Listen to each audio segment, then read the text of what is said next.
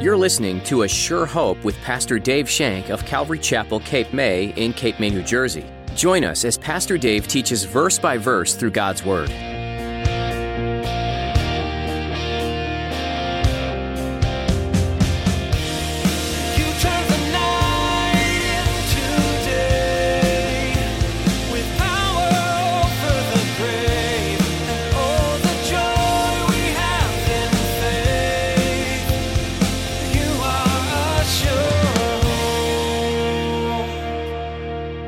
I myself am weak, but in him I am strong. My prayer releases his strength.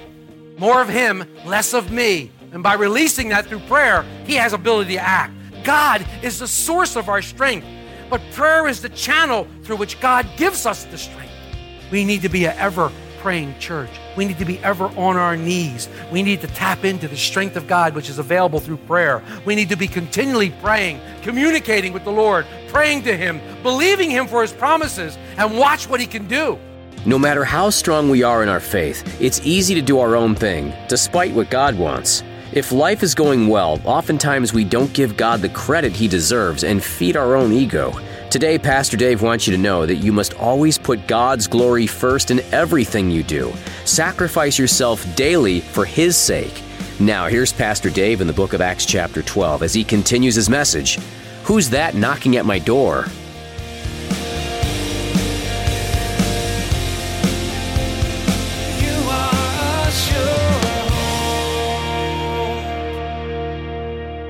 Have you not heard what the scripture says? From Genesis all the way through the book, Jesus tells them about how he appeared and all these things. And they're amazed at this wonderful Bible study coming along. And all of a sudden they said, stay with us, have some supper with us. And they sat down and he broke bread and he was gone. And the scripture says, didn't our hearts burn when he talked to us? Didn't our hearts burn? I think that's what Peter's feeling right now. Peter is feeling such an amazement. He's considering, what happened? What's going on? He's standing in the street all by himself. The angel is long gone. He's like, wow, wait a minute. Lord, what happened? We read in Acts 12:12 as we begin our study, and when he considered this, that's what we were just talking about, he came to the house of Mary, the mother of John, whose surname is Mark, where they were gathered praying. He considers what was happening. And he wants to go now to the meeting where they're praying and tell them the glorious news of his deliverance. He wants to share with them the encouragement because he knows that they'll glorify the Lord and this will greatly encourage their faith. Peter knows that. He probably knew exactly where to go. And he knew where his brethren would be held up, and he probably surmised the fact that they might be doing. He goes to the house of Mary, the mother of John Mark. Now, those of you that don't know, we're going to be introduced to John Mark, who becomes a fellow missionary with Barnabas and Paul. He gets a bad rap about his missionary experience and eventually causes a rift between Barnabas and Paul that is so big that they separate. There's contention there. John Mark goes with Barnabas on a missionary journey. And we think that this contention was so big because Paul is mad. But in 2 Timothy 4, verse 11, Paul in prison specifically asks that John Mark would be sent to him. And he says this, because I consider him useful for the ministry. Pretty neat. And finally, we know that John Mark was the author of the Gospel of Mark. So the Lord works in mysterious ways.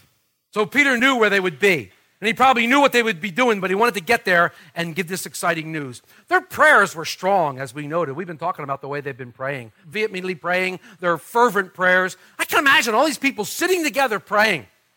Go with me there, if you will. Probably some of them were praying that Peter would have the courage to die a proper death. Someone might be saying, oh Lord, give Peter the strength to face his executioner with glory, and you would be honored. Just like James did. Do you know that there's a tradition in the old books that were written? It's not in Josephus, but there's a tradition that says that the guard who took James to the execution was so moved by James' witness, so moved by the Holy Spirit, that he accepted the Lord right there on the execution stand and was beheaded along with James.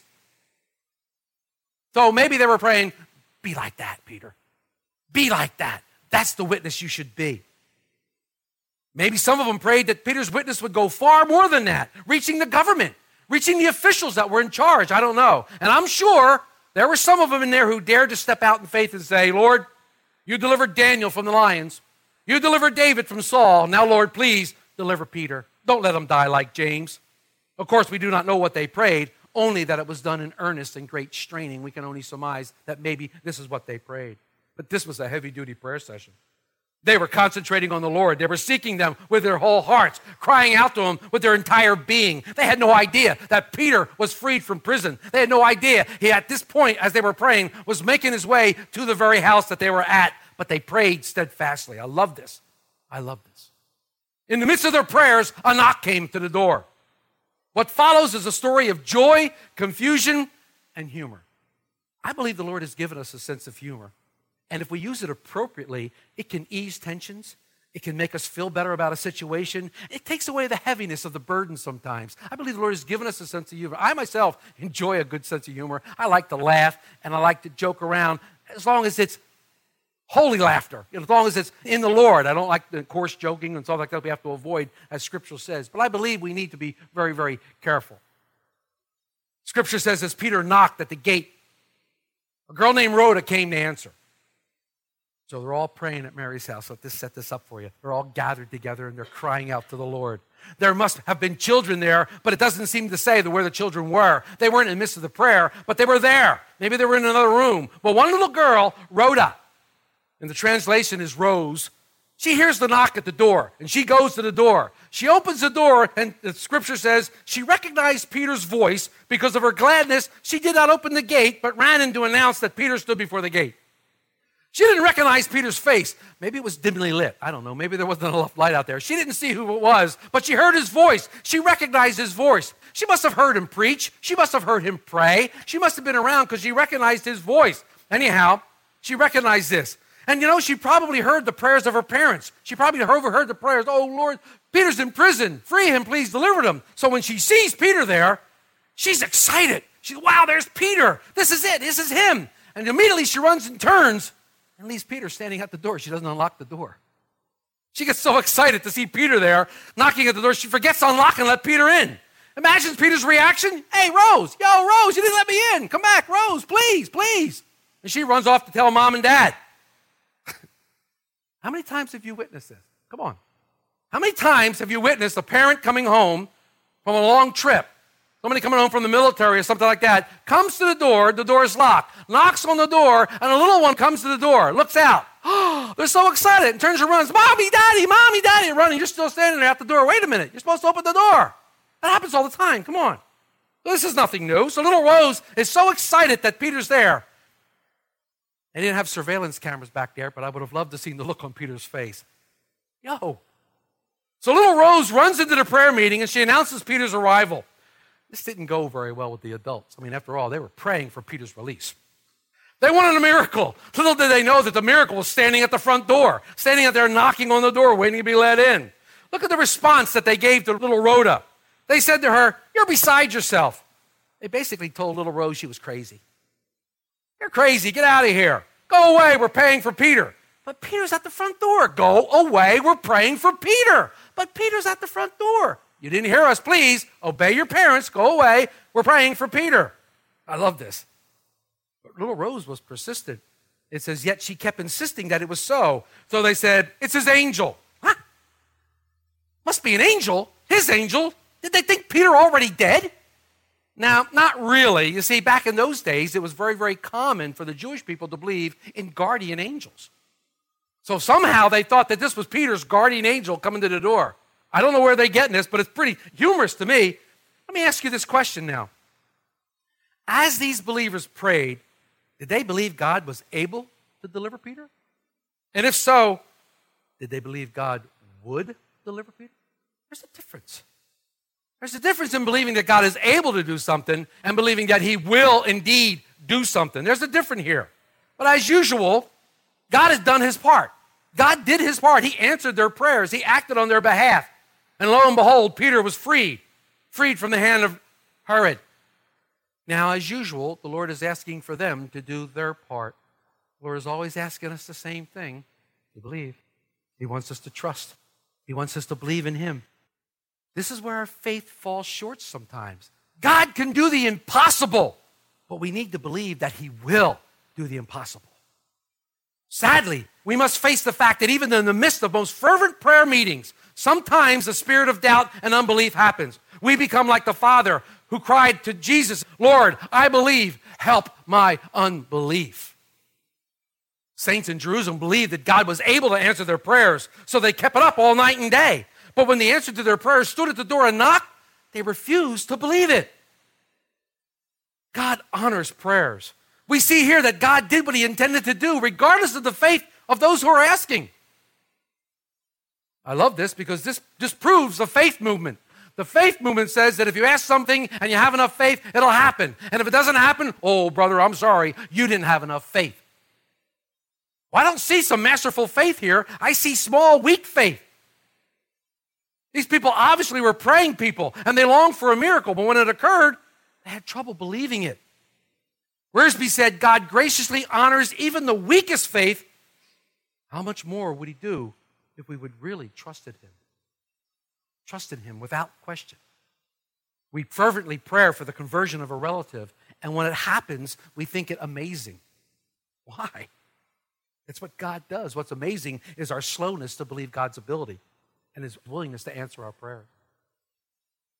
What I learned from this story is the power of fervent, heartfelt prayers, even when there's some doubt, is far greater than all the power of all the kings and all the wealth in the world put together. God answers prayers.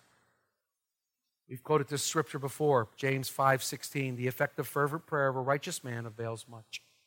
God is able and will answer our cries. The interesting note here is that the one who believed immediately was a little child. Was a little child.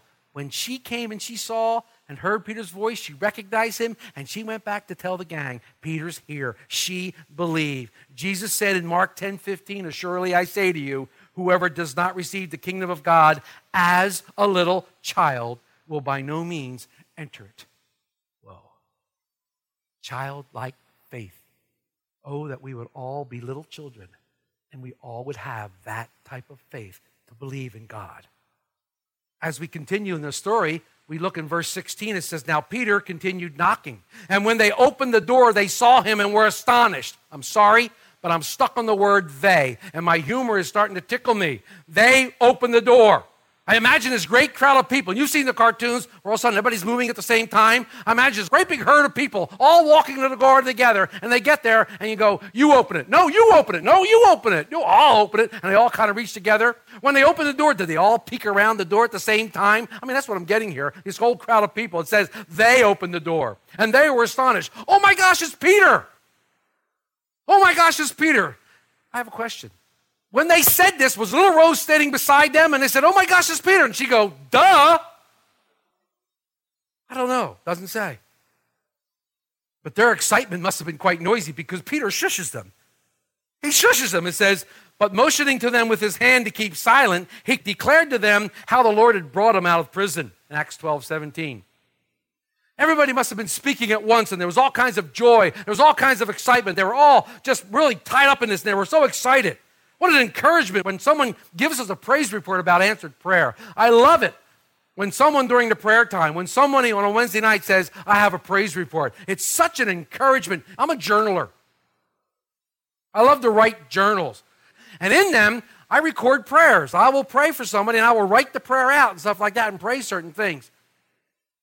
One of the most encouraging things for me to do is every now and then open through those journals and go back and go, wow, God answered that prayer. You know, I see the prayers that God has answered throughout the time that I've been praying, and it's encouraging to me. Praise reports are so encouraging. Peter knew this. Peter wanted them to know God has answered your prayers in a big way. Here I am. Wow, what an exciting time.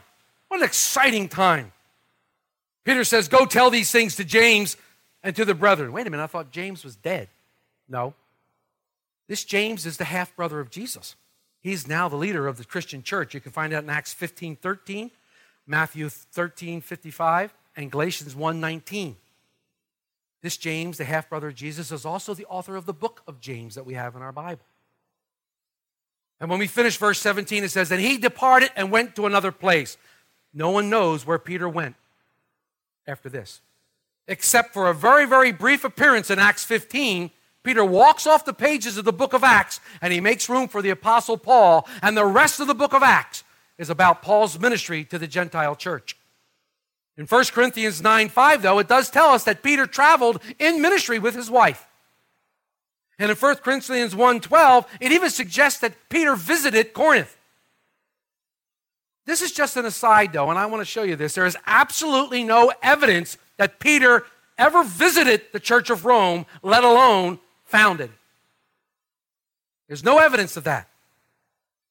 If Peter had been in Rome, Paul likely would have never gone there, because Paul, according to Romans 15:18-22, never went to where the apostles were. He always went where they were not. Had Peter been there, Paul surely would have written about that in his letter to the Romans and said something of that. There's no evidence that Peter was there. We do have Peter's 2 epistles, and many believe that the Gospel of Mark that I talked about earlier was actually Peter's gospel. Many believe that he dictated it to Mark, and Mark wrote it down. So we have this amazing story of prayer and answered prayer. What an amazing story this is. I found a similar story online, and I want to read it to you. Look at the closeness. It may not have the humor that this one had, but look at the closeness to the 2 stories.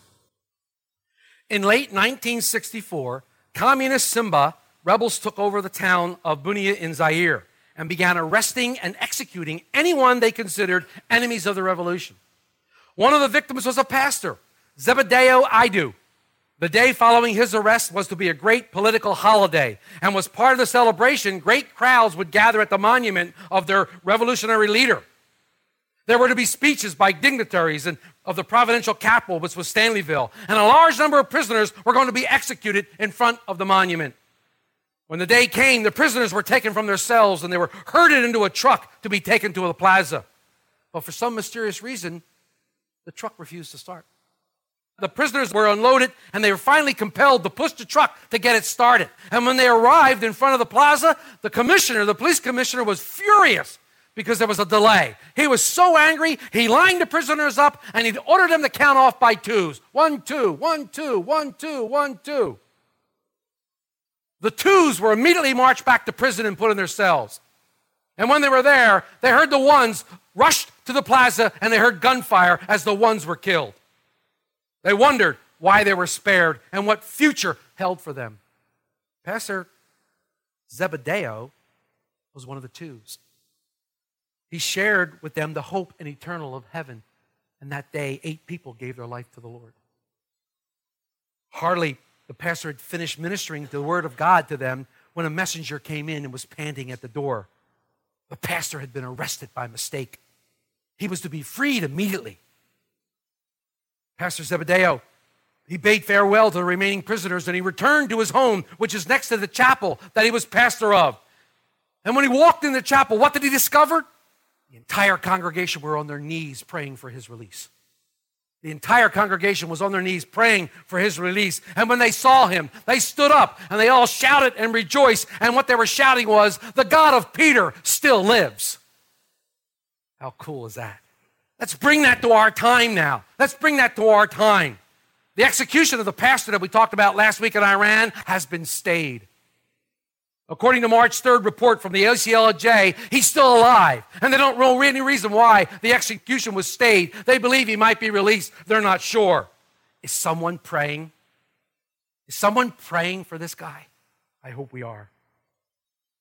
You know, it's been said that the story of Peter's deliverance became one of the favorite stories of the early church, especially the account of the interrupted prayer meeting. I'm sure they talked about it often, and they revisited it a lot, and they probably laughed about it, and they probably thought that little Rhoda was so cute. I wonder how she felt when she became 25 or 26 and her parents embarrassed her. "Mom, you tell that story every time. Every time I'm in a crowd, you tell the same story. Stop it." I'm sure they embarrassed her, how she ran in and out. But lives were changed that night in Jerusalem. Lives were changed. The church was reacquainted with the power of prayer and reacquainted with the Lord's provision through the power of prayer. Kent Hughes declares this: "It is awesome to truly believe that regardless of the circumstances, God can deliver us anytime He chooses." He continues, "It is transforming to truly believe in the ministry of angels." And finally, he says, "It's a life-changing event to pray fervently." I'd like to leave you with a couple things about prayer today. Every Christian has been given a privilege and an opportunity to have an audience with the one true living God. Prayer is one of the greatest privileges that God has given to man. It is always amazing to me that I can come into the presence of a most holy and righteous God, the creator of the universe, and I can talk to him. And what even amazes me more is that he listens to me. And then what really blows my mind is that he answers me. And every time that happens, I'm mindful of what the psalmist said. What is man that you're mindful of him? The Son of Man, that you would visit him. It's a humbling experience to pray. It's a humbling experience to know that you're standing before a most holy, righteous God, and you can declare to him your needs, declare to him your wants, and he's going to listen to you. It's humbling. Unfortunately, many people think they should receive a merit badge when they pray. And they love to tell you, I prayed an hour today. Well, good. People think they should be rewarded for praying to God. God has been so very gracious to us. And yet sometimes we take so little advantage of what he's given us. Paul told the Colossians to continue to pray in Colossians 4, verse 2. And the Greek word used here speaks of a consistent, constant prayer without ceasing. The scripture tells us to be persistent in our prayers. Jesus even spoke about 2 parables about being persistent in prayers in Luke 18, 1-8, and in Luke 11, 5-10. He talks about being persistent. Persistent doesn't mean vain repetition. Repeating over and over and over and over and over. Doesn't mean that. He says don't use vain repetitions. But throughout the Bible, we've been giving many, many examples of men and women who prayed. These men and women knew apart from God they could do nothing. They were helpless and had no strength, but they prayed and God became their strength and did wonderful things through them and for them. Likewise, if you look at the New Testament, Jesus said to us in John 15:5, apart from me, you can do nothing. I've been able to prove this statement way too many times in my Christian life.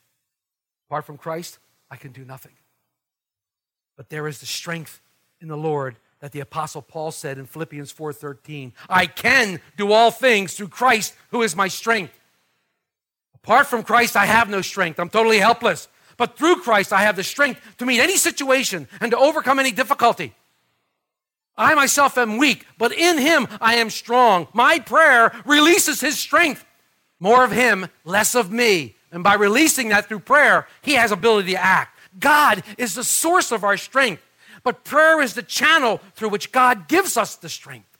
We need to be an ever-praying church. We need to be ever on our knees. We need to tap into the strength of God, which is available through prayer. We need to be continually praying, communicating with the Lord, praying to him, believing him for his promises, and watch what he can do. Watch what he will do in our lives. You've seen it here. We've prayed for things right here in this church, and they have come to pass. They have happened. You've seen it. Even when our faith may seem weak, God is ever strong, and he's ever at work. And my God will take whatever you give him. Remember, the seed of a mustard faith, you could ask a mountain to jump into the sea and look. You can, but would you believe it? You are a sure hope. Thank you for joining us here today on A Sure Hope. In this series, Pastor Dave has been teaching through the book of Acts. This book follows the journeys of many disciples, but especially of the Apostle Paul. He took several missionary trips to tell others about Jesus, and he acquired many companions along the way. Wouldn't it be interesting to be a traveling missionary? He met many people who readily accepted the message he was bringing. In other cities, his life was threatened and he was pushed out, as people didn't want to hear about the way. But being a Christian isn't meant to just be an easy road. As Paul's life displayed, you go into it knowing that there will be obstacles that you face. Is it worth it, you might ask? Of course it is. The prize that you'll be rewarded is far more precious than the things of this world. Staying true to Jesus, who gave up everything for you, is the best way you can live your life for him. We're so glad we got to spend time with you today. A Sure Hope is a ministry out of Calvary Chapel, Cape May, in Cape May, New Jersey. If you're in the area, we'd love to see you on Sunday mornings. Check out ASureHopeRadio.com for service times and directions. Once again, that's ASureHopeRadio.com. And don't worry if you can't make it in person. On the website, you'll notice links to our live stream via Facebook and YouTube. All of these can be accessed through ASureHopeRadio.com. Don't forget to come back next time as Pastor Dave continues to go through the book of Acts again, right here on A Sure Hope.